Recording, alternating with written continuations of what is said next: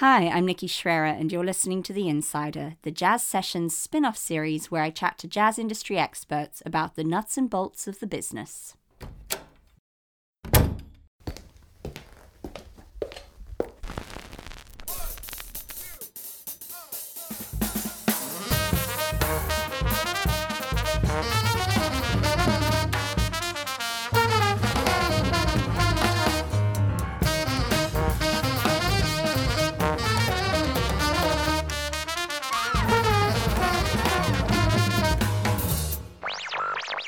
Lesson 1.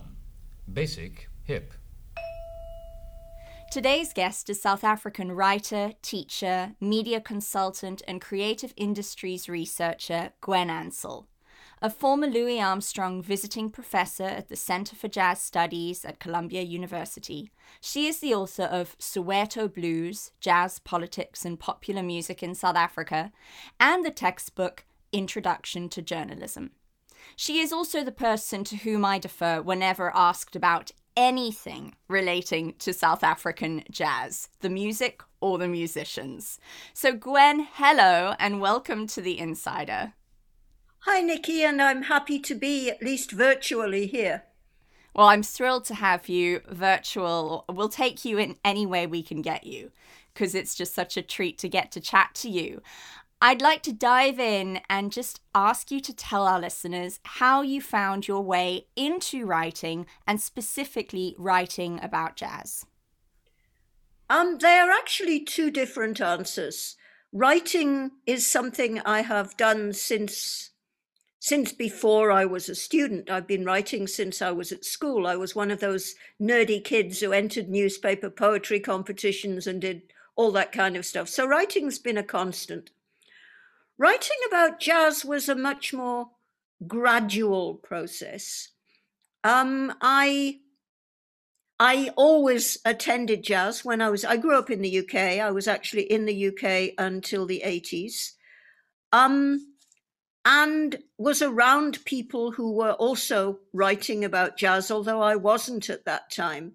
And I discovered that sometimes I had the rather arrogant insight that perhaps I could do this better than they could. And then when I got to Botswana, my first job in Africa was in Botswana working with the university on an adult literacy trainers education program. And one of the local newspapers published something on a band. In fact, it was Jonas Gwangwa's Shakawe, which compared them, among other things, to the Beatles. And I was so incensed by the inappropriateness of this that I wrote an alternative review and sent it in. And the editor said, "That was great. Would you like to be our music reviewer?" So that's how that happened. And Gwen, for folks who are perhaps not familiar with your writing, it is very South Africa centric. Your focus really is South African jazz musicians and South African jazz. Would you say that's accurate? Oh, absolutely, and very deliberate. I listen to much more than I write about, obviously, as any music fan does. But I feel that there's a major set of gaps in the record about what's happening in music in this country. And I deliberately use my public platforms to try and compensate at least a little bit for that by actually documenting. It strikes me that given that most mainstream papers these days don't employ full-time music or arts writers, that actually the kind of thing I was doing when I was writing Soweto Blues, which is I would go to the archive, I'd go to back copies of magazines like South African Drum, and I would find the stories of artists there. But if I look at most of the people who are really interesting in South African jazz at the moment here, and then I actually go even to online archives, their music is sometimes there on Bandcamp or some similar, but insights into who they are and why and how they do what they do are almost completely absent. I completely agree. I mean, it is for that reason that I'm so aware of your work and grateful for it. And I was not joking before when I said that you really are, I think, one of a handful of go-tos for me when people ask me about anything South African jazz related.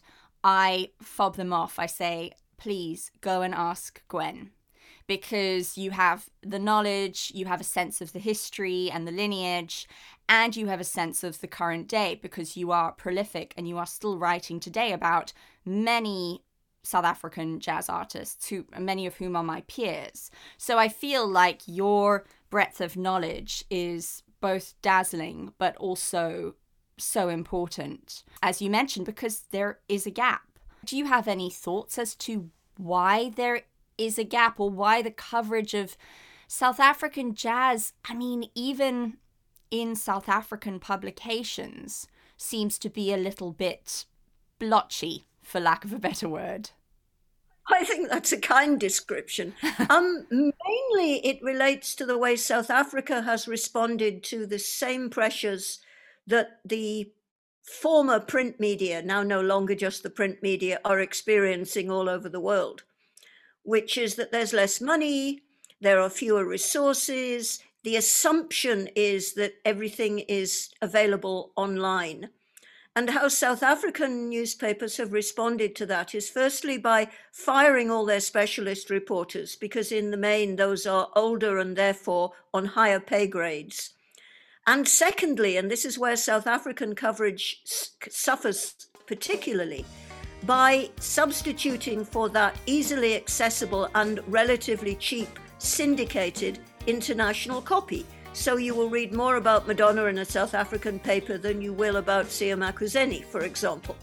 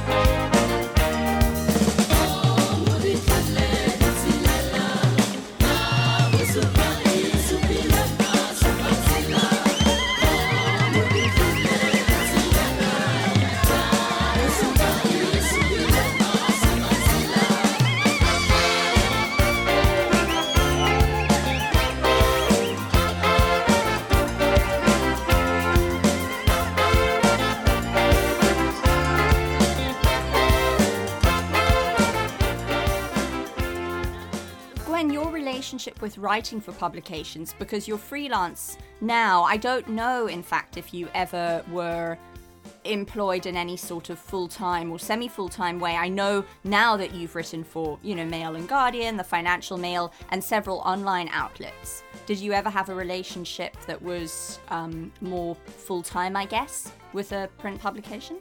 Yes. Not full-time in the sense that I was full-time in a newsroom. I haven't done a full-time job in that sense since the early 2000s, when I went freelance as a teacher and as a researcher as well. But in terms of having a regular gig, I spent nearly 5 years being the regular jazz correspondent for Business Day and the Financial Mail, which are both part of the same news group. And the sad thing about that ending, apart from the fact that I could no longer rely on a regular monthly stipend, was the fact that when one does that kind of thing, one builds up a community of readers who correspond with me, who get to know one another. And that just isn't there in the same way. I think some broadcasters who have regular broadcasts, and I think in this country, particularly of Nothemba Madumo and Brenda Sisane, they have similar communities around them who not only are regular listeners, but who in an emotional sense affiliate with the other people who are also part of that listening community. But there's very little of that happening around the media now because there are very few regular slots for coverage of South African music.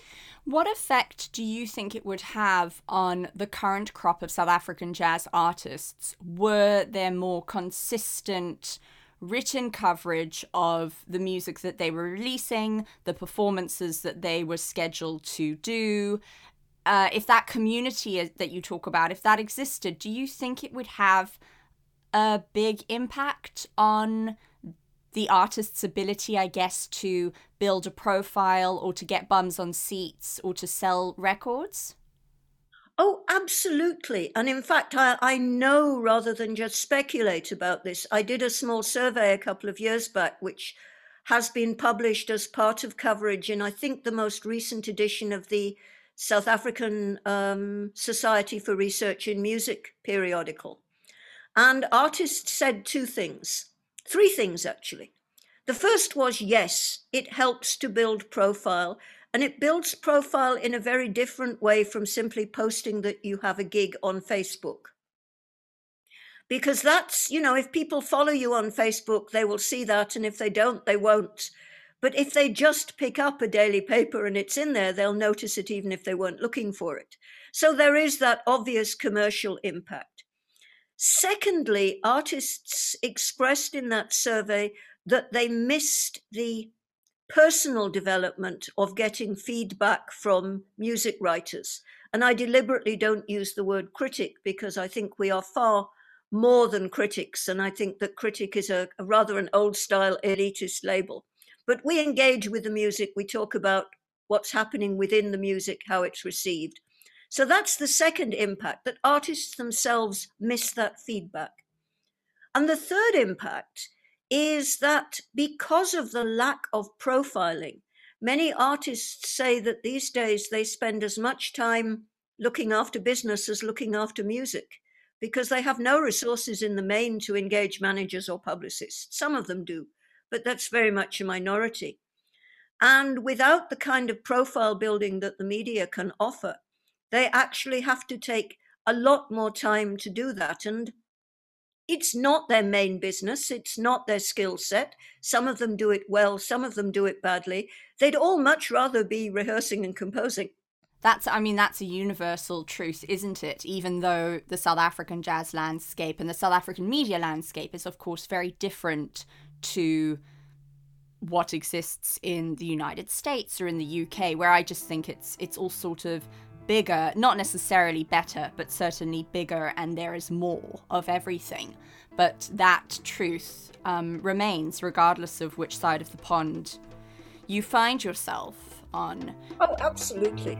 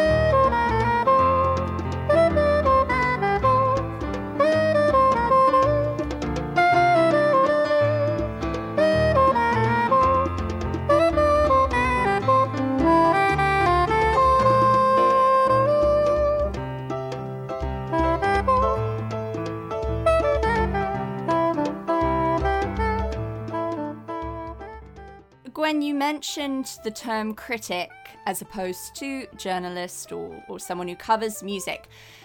I often have a gripe about writing about the arts as it exists now in 2021 for sure, although I felt this way for some time now. And that is that there isn't enough criticism. And when I use that word, I don't mean maliciousness or anything of that nature. I just mean that I'm exceedingly aware that I'm reading a lot of regurgitated press releases that don't say anything about the music and don't offer up a window that perhaps the reader had not contemplated when it came to looking at or listening to something. What do you think about the balance, and what do you tell your students about the balance between reporting versus, let's say, analysing instead of criticising? Is that something you think about? Oh, very much so. Description is all very well, but it is extremely limited. And particularly, it's hard to describe a performance without being extremely boring. First, they played Round Midnight, then they played Autumn Leaves, then the drummer took a solo. It's extremely hard to do purely descriptive writing without it becoming very, very tedious. But I also think that it's very important to think about what criteria you use for engaging with the music. And for me, the main criterion, and this is what I try to do, is to find out what the artist was trying to achieve. And if I'm going to criticize, then my criticism will be, did they achieve it or not? Rather than putting, and this is why I don't like the word critic, rather than saying there is some absolute elite standard out there and I will decide whether this is good music or bad music. I don't think that ever worked, but it had a place in a different social and cultural setup. But I think the most important thing is, what was she or he trying to do? And did they approach that goal that they had set for themselves? And that's also what I say to people when I am teaching, is find out what the artist was intending to do. Don't criticize them on the basis of some abstract external standard, but see what their goals were and see if you think, or if other audience members think, because it's quite legitimate to talk to the rest of the audience about what they're experiencing, to see if you think they achieved that. I often think that writing in that way requires more energy and more finesse, which is why one of my other bungled theories is that I think a lot of writers are either spread so thin or not remunerated enough to sort of warrant the time it takes to write in that manner, as opposed to saying, this is the track release of the album, it's this song followed by this song and so wrote it. I think to balance that out so that you, as you say, are serving a purpose and not merely passing your own opinion, but there's something to be said for whatever it is that you are writing about an artist, their music or their performance.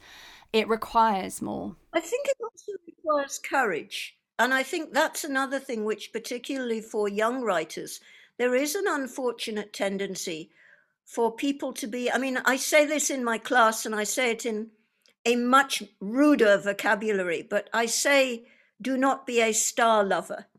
Do not simply think that because you are in the dressing room with a famous person, that all you must do is listen to what they have to say, not ask them any questions and not attempt any exploration or evaluation. But I think for a young writer, there's something quite intoxicating about getting into the dressing room and talking to the artist.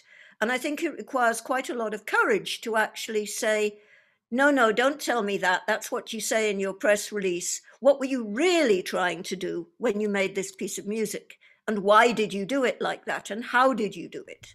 Absolutely. Do you have any interviews that stand out in your mind as being particularly successful, whether it's how the artist was perceived in the published account, or whether you felt that you really got the answers that you were looking for?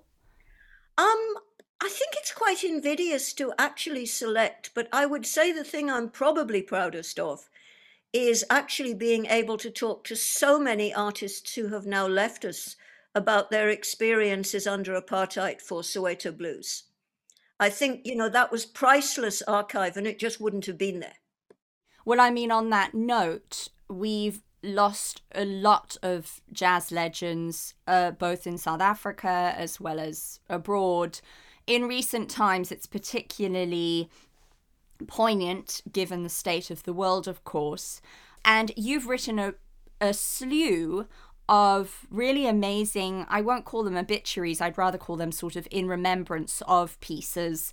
Notably, you wrote about Sibongile Khumalo, who we lost, and Tsepo Chola, and Jonas Gwangwa, who you mentioned earlier. Can you speak about writing those sorts of pieces? Well, I think the first thing to say is that I hate it and it's extremely depressing. Simply because, it's really hard to think about. These are people who have brought enormous joy to my life and to the lives of other people who've experienced their music, and they are no longer with us. And in that sense, it's not my favorite occupation. And even worse than that is what certain media do, which is to build up an archive of obituaries of people whom you know are old and or sick, and who are therefore likely to leave us, and doing that while someone is still alive, which I have done a couple of times, is actually devastating. So the first thing to say is it's absolutely not fun, and I wish that I did not have to do it. But given that we are all mortal and one does have to do it, I think what you have to think about is, what do people not know that they should know about this person? And how, in many ways, has their music changed the music landscape? In other words, contribution. And I think those two things are what was special about them? What was their USP, if you like, which meant that South African music would have been different if they had not been there? I always like the idea, it's sort of, I guess, like an Irish wake, where you're celebrating the life as opposed to mourning the loss. Yes, very much so. Yes, I think I'd like to add something to that as well in terms of coverage I've been proud of, and that is two people who were not actual performers, but who played an absolutely central role in the making of music. And that is, I was able to work with the editor of the Friday at the Mail and Guardian, and I did one obituary, and a friend who knew her in Cape Town did the other. And those were the wives of Lui Moholo Moholo and Jonas Gwangwa, who died within a week of one another, both of whom had been absolutely central, not just as supports in that old sexist way, but they'd played a huge role in developing the music and professional scenes where their spouses had actually played. And I think, yes, I was very proud that we were able to put a whole page in the Mail and Guardian on those two remarkable women, because they are, and I believe the term musicking actually takes all this in, they are as much part of the music scene as the people who actually stand up on stage and blow an instrument. Fantastic. I'll try and find links to them then and add them to the show notes for this episode so that people can go and read them. I'm going to go and seek them out myself. No, I think we forget, we use these diminishing terms like muse about women around the music scene. But in fact, these are workers on the music scene who actually contribute to making music happen, to bringing in audiences, to all of those things. And I think those roles need to be saluted also. Were they musicians themselves, Jonas and Louis' wives? No, they had both worked in and around showbiz at various points in their lives. They were organizers. Okay, but I mean, that is also the classic cliche, and you see it played out in films time and time again, where the wife of the husband who is going on to great heights is the person behind the scenes, making sure that he shows up on time and, and is more than just a support role. Is huge. It's actually a professional role. It's not just about nurturing the artist and getting him to the stage door on time. It's about making gigs happen. It's about sometimes selling tickets. It's about talking to potential audience members. It is a professional role, and like a great many of the other domestic roles that women carry out, it's unremunerated, it's unrecognized, but it's actually part of the industry. Well, I feel embarrassed to say that I didn't know that their wives played that role, and the only sort of, I guess, the people who come out after the fact as having been their own people are often the wives who happen to be musicians. I think of someone like Satima B. Benjamin and Abdullah Ibrahim. But, as you say, there are other professional roles within the community. if your spouse. Yes, and that even if they are unpaid roles, they are nevertheless professional roles because they help to make the business happen. Seliana, siphelile isomiso, Seliana, ishaya izichotho, Seliana, ibuyisi minotho, Seliana,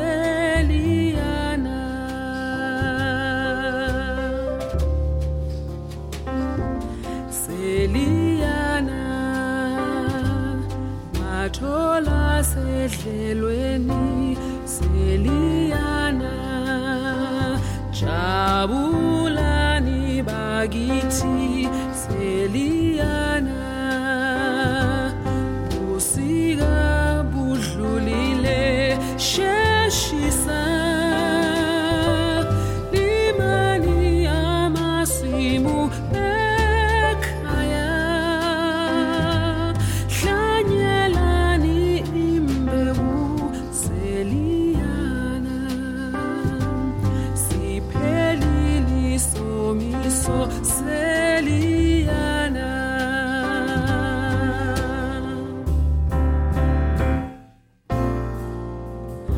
Siyabonga kuwe Somandla, uyizwile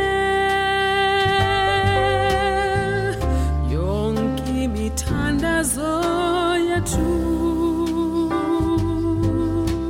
Siyabonga bawo.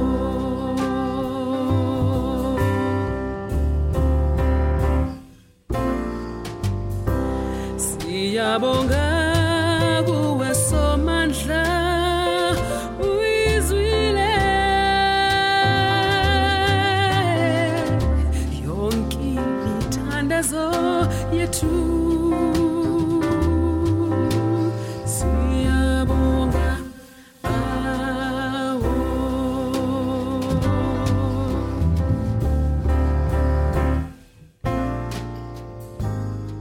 Gwen, when you're teaching students about writing in the arts, what are some of the most important lessons you impart to those students? And also, how do you advise them to go forward once they are out of school if writing is something that they want to pursue in any sort of full-time capacity?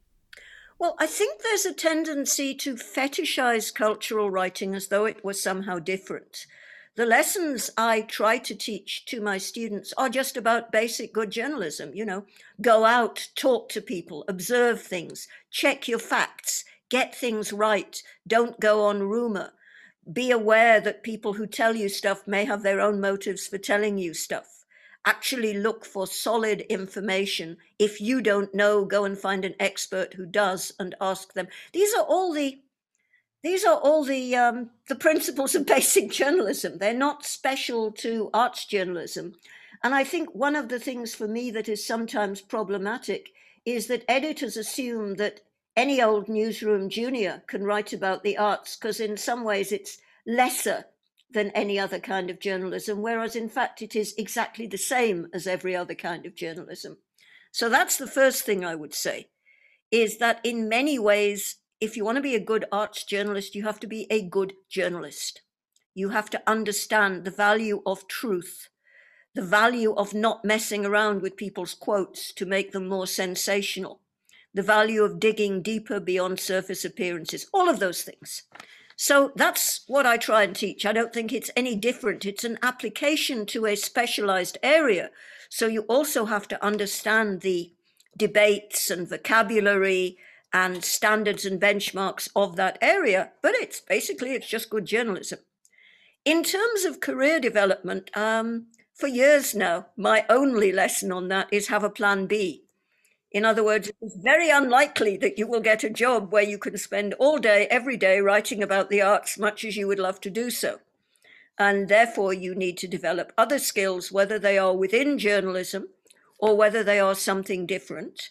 But preferably, and this makes me, I know, very old-fashioned, not in PR, not in public relations. because there is a straight conflict of interest if you are involved in public relations and also trying to operate as a journalist. Do you find that that happens often? I assume that you mean somebody who's acting as a publicist for an artist, but is also pursuing journalistic desires on the side? Or who is working for a major PR company, for example, a company that, let's say, serves a major bank that sponsors major festivals or things like that. I think basically because they use a similar skill set, I think that's one of the easier places to get employment. And for some people, and certainly not for everybody, PR is a lot better paid than journalism is, though that is not true for everybody. But I think, no, if you are working in an area where on the one hand you are serving the client, and on the other hand you are supposed to be serving the readers, that I think is where the conflict of interest comes in, because they are two different worldviews. And that for me is the major difference between PR and journalism. PR is a perfectly legitimate profession, but your employer is the client. And if the client says, write about this, or write about that, or put out a story in order to detract attention from the other thing, then that is what you do. There is nothing wrong with that. It's an okay job, it's a legitimate job. But that is very different from the mission of journalism, which is to discover what is really going on, whether it suits the subject of your writing or not.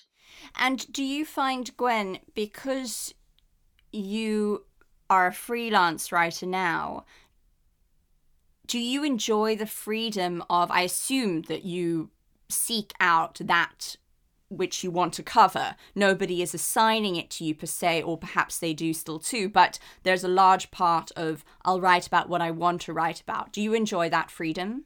Oh, absolutely. I love that. And I love the fact that I don't have to write about somebody just because, let's say, they're a star. I write about the people who are doing interesting things, making interesting music, rather than that. On the other hand, there are a lot of things about freelance work which are not so enjoyable, like the freedom to wonder where your next meal is coming from. Quite. Of course. And do you impress upon students that they should take initiative? That degree to, if you're fresh out of school and you want to write, do you tell them just write, find a platform online where you can put all that writing and just, generate content and start creating a whole sort of archive of your material? How important is that?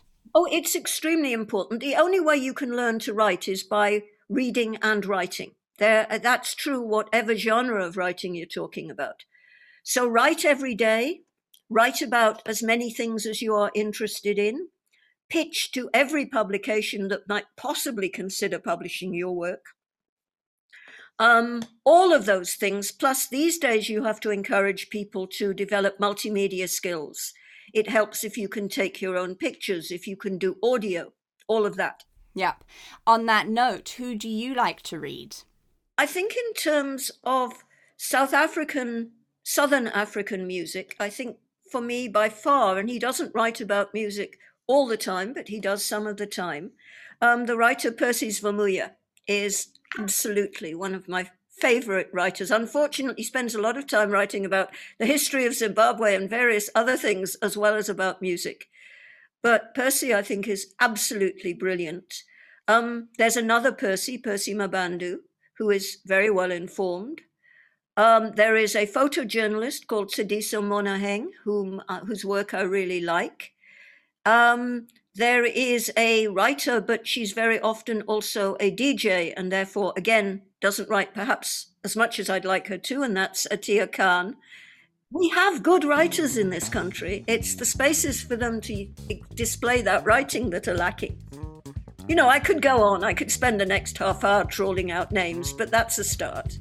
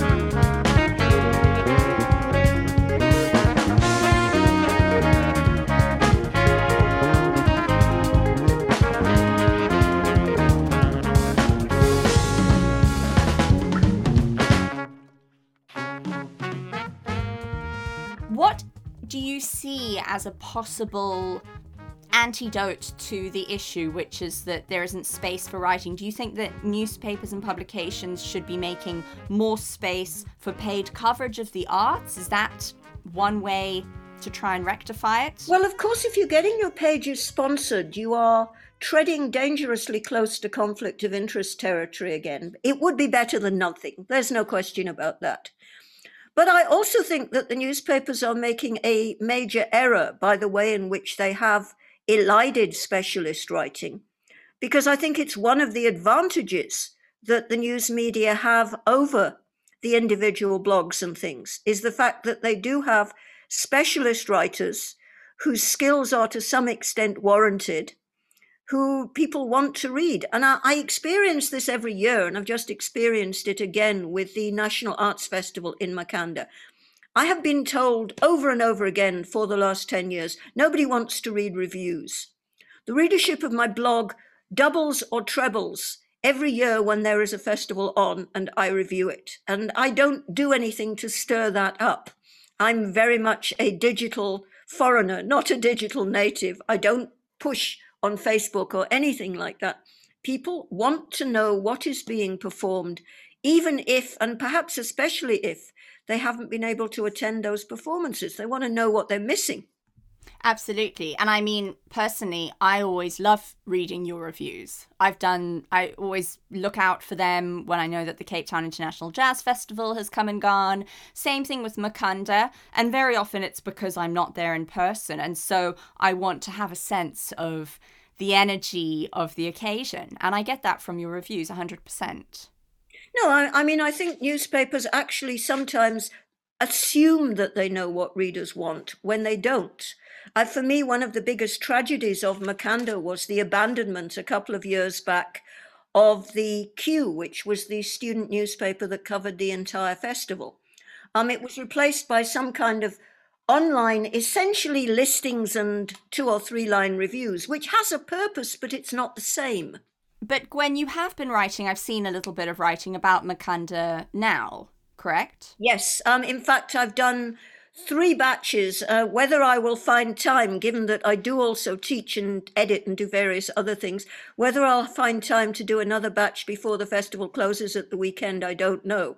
But I've managed to cover the main things that I wanted to see. I'm afraid that's how my selection was guided. Yeah, it's threefold, I think. Firstly, I agree with you. I think readers like to read reviews. I think it's a form of writing, an approach to writing that is really enjoyable to absorb. Secondly, it's very important for the artists because you get quotes from those reviews. You also get a form of feedback, so to speak, which is just invaluable in building a career and moving forward. And thirdly, for people who are not there and who have an interest in the music or the scene or the festival, whatever it may be, those reviews are a bit of a lifeline. Well, I think for people like, for example, foreign promoters looking to say, who should I take for my festival? If there is absolute silence on who performed and how they performed at a South African festival, that really does not help them in making their selections.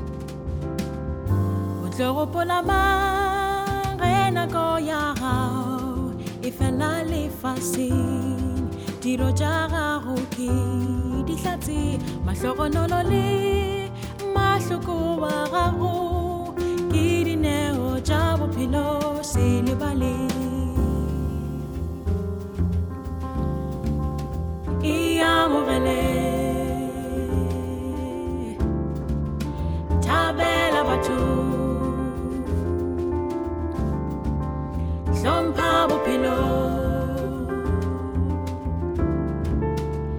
Mihuta ya dimpo Itaka mekwa Efapanago Sarago girowa Morella Pula pelu ya gago Amorella Jose Jose Jodi Ruata Melang Sibo ifi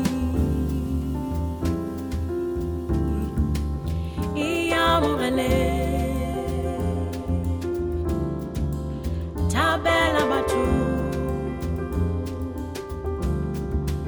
Zompa bupilo Turela liso yo tabela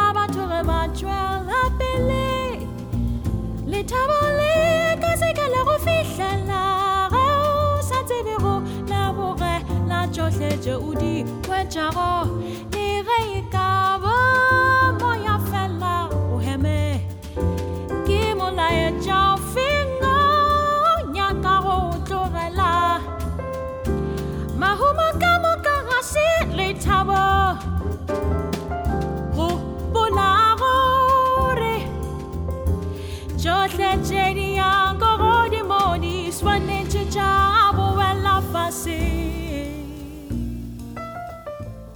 I wanted to just ask you about a piece that you wrote in April, which covered something that I thought was such a gift for fans of South African jazz, but also just fans of Bheki Mseleku, fans of the great pianist, which was the release of Beyond the Stars, which was a posthumous release, and you wrote a review about it, and I wanted to just ask how thrilled you were when that press release was publicized and it seemed that we were going to have a new album from somebody who left too soon. Look, I think Beyond the Stars fills in a gap about what was happening in London. There is a tendency to talk only about the darker side of Bheki's time in London. He was very lonely. He couldn't always find work. He had the support of some really strong and powerful friends, but the fact that he was still creating and exploring, I think, is a side of that time in London that is also well worth memorializing. And this was wonderful. I mean, in many ways for me, it wasn't a finished album. In many ways for me, it was Bheki starting new ideas, new bits of work, exploring. If he had lived longer, I think we would have heard versions of that material which went even further than the ones that are on the recording, because that's how any creative musician works. That's not particularly a comment on Bheki or that particular album, but it was the start of something. And I think as much as it was very joyful to have that music, I'd love to have heard how it grew and developed in the time after. Yeah, so it's sort of bittersweet because we're given something and then we are left with the feeling of, but I want more. Yes, exactly. And where would he have taken this? Exactly. It's a bit cruel. But I will, again, for listeners, I will put links both to Gwen's review of the Bheki Mseleku album in the show notes, and also I'll put a link to the Bandcamp page where you can actually buy the album, and also I think listen to other albums that Bheki put out if you're not familiar with his work. He's certainly, I would say, my favorite South African pianist. No, I have to say, independent labels, all of them, are actually so important in this work of retrieving and republishing, because in South Africa we have a particular set of problems which include exile. They include the attitude of record companies under apartheid, and they also include the situation of artists and music buyers in this country under apartheid, where if you were a black family and you were forcibly removed, quite often you couldn't take your records with you, or they got smashed on the lorry when you were being trucked off to the townships. So very often even masters haven't survived because of the record company's carelessness, or perhaps the record company went bust.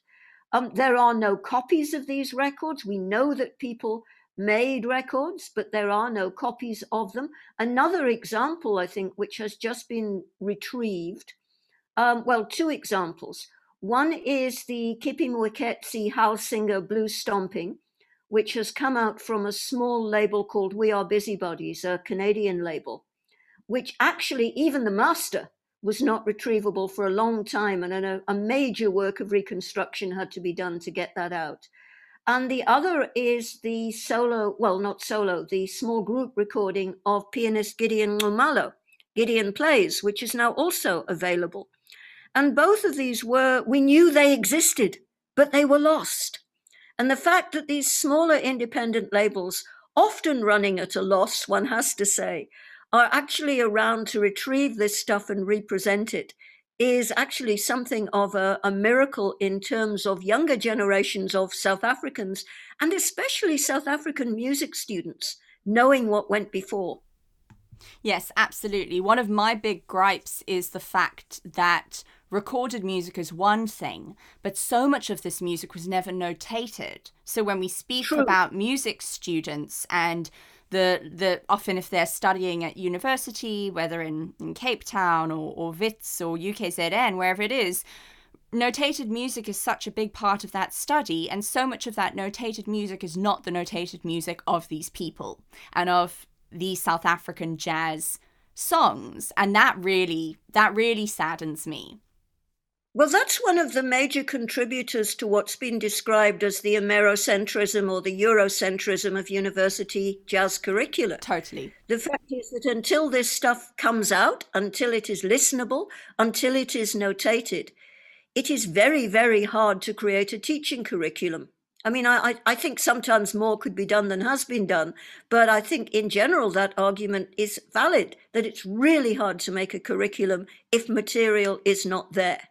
Gwen, were you aware of Andrew Lilly's recent book published about Berkey's music? It contained a lot of transcriptions of Berkey's songs, but then, also the analysis. Yes. And that's the kind of thing that's inevitably going to follow once sufficient recorded material is around. And I think that's a thoroughly laudable initiative. Yes, absolutely. Yep, it came to mind. And we should say, you were talking about the record labels and their ability to find these, whether it's the masters or just these recordings, and release them. I mean, I hope that you'll have the recordings by Kippy and I forget the other name you mentioned. Was it Gideon Momella? Gideon. Have they been released yet? Yes, in fact, the Kippy was, I think, officially released middle of June, and the Gideon somewhat before that. And at some point, I will get round to writing about them. Okay. Well, I was going to say no pressure, Gwen, but I look forward to. Thank you for that. I look forward to reading your writings about those, because again, the writing. When people write about music, it really it can encourage people to go and listen. And the inverse is also true. The two go hand in hand. No, and I think particularly those two. The Gideon is just a complete knockout, given that Gideon has been a legendary figure in South African music. There has been a biographical film which Glenn Masakwane made about him and all the rest of it. But we have very little of his music. And what we do have are large-scale public events, whereas this is a small group, straight small group jazz recording. And it's an absolute revelation. The Kippy is remarkable for 1 minute, 80 seconds or something at the very start of the album, where Kippy blows a solo intro, which, if you want to know how South African musicians were feeling under apartheid, that 1 minute, 80 seconds or whatever it is, says more in terms of emotion as well as instrumental command than just about anything else I can think of.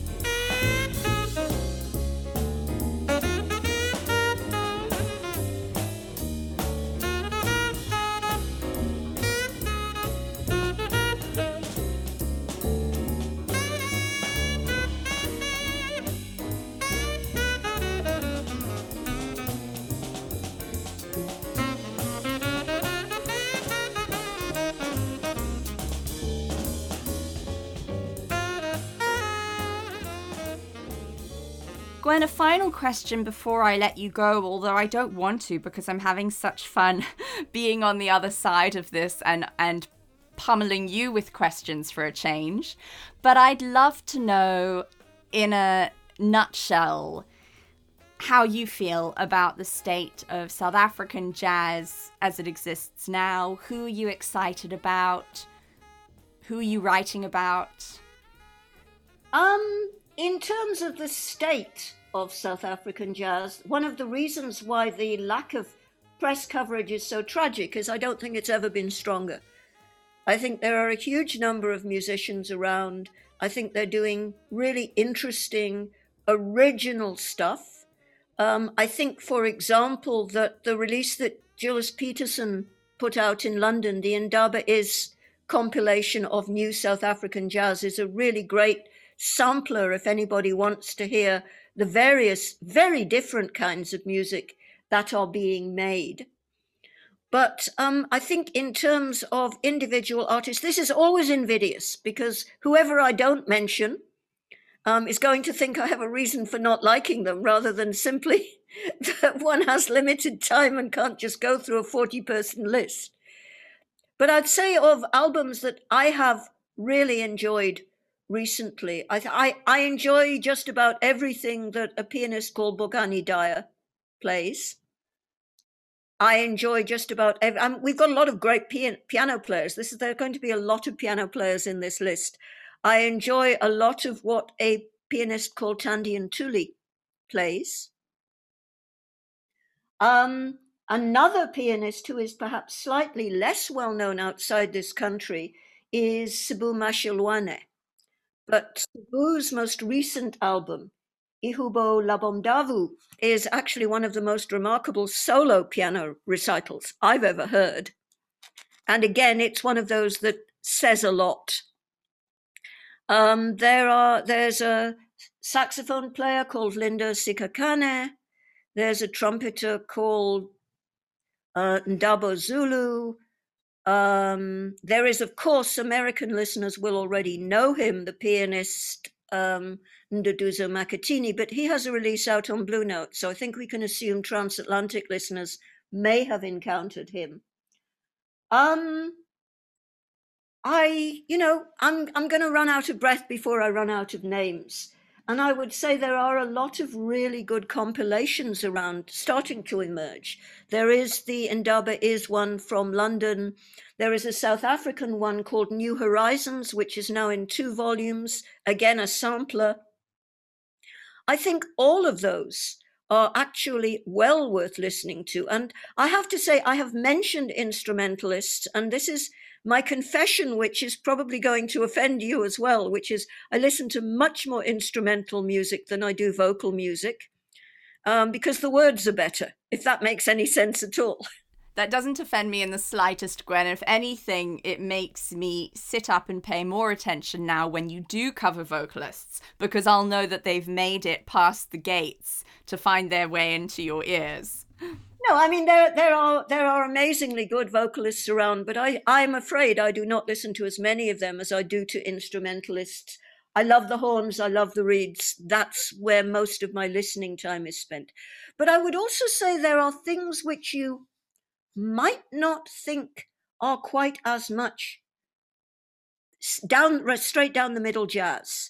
And one of the groups that I would love to mention in that context is a group that started off as one of these genre-less social commentary hip-hop outfits called The Brother Moves On several years ago, who are now making the most remarkable music and who have produced a track called You Think You Know Me, which, if anyone is interested in South Africa's rather tragic rioting last week, although it was not made about that, it tells you a lot about the mood that fed into that, I think is brilliant.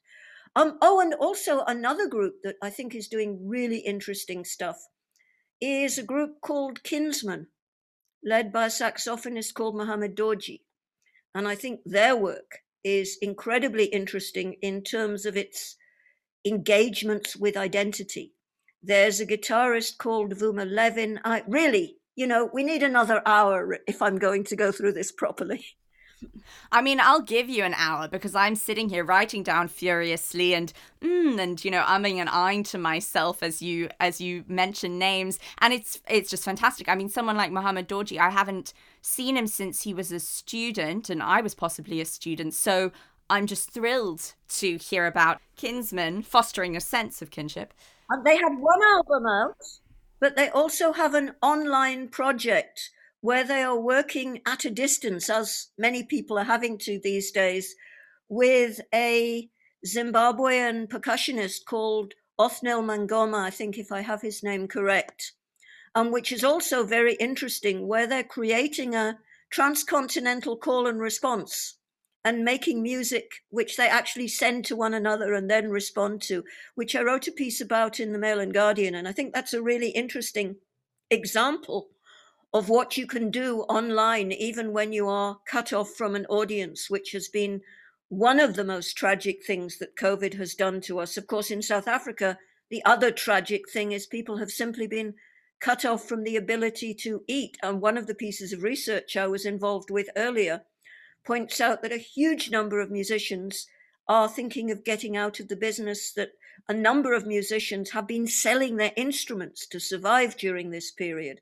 And I think that should concern us so much. I am aware of people who have left the industry because the idea of getting back into it is it's just not a possibility after this year and a bit. Look, if you've sold your instrument, you become de-skilled. You are dependent on finding a venue which has more than just basic backline. Very often for a musician from a less privileged community, they sweated blood to buy that instrument or that equipment in the first place. They're not going to be able to do that again. Oh, well, we'll see how we come out of this and how we move forward from it. But at least, I mean, that list is remarkable, Gwen. And as I said, I'd gladly let you go on for another hour. There's no way that we can get you to join Twitter, is there, Gwen? Merely just to tweet about South African jazz-related things. Please, we'd keep it very focused. No. I'm a writer. The thought of having to express myself in 144 characters or whatever is anathema. But you're such a brilliant writer that I think you'd completely rise to the challenge. I disagree with you. No, look, the other thing is, as I discovered with my blog, what drives readership is posting consistently. The same would be true of Twitter. One would have to tweet consistently. I do 4 other jobs in order to support my music writing and my CD habit, because I'm one of those dinosaurs who actually likes physical product.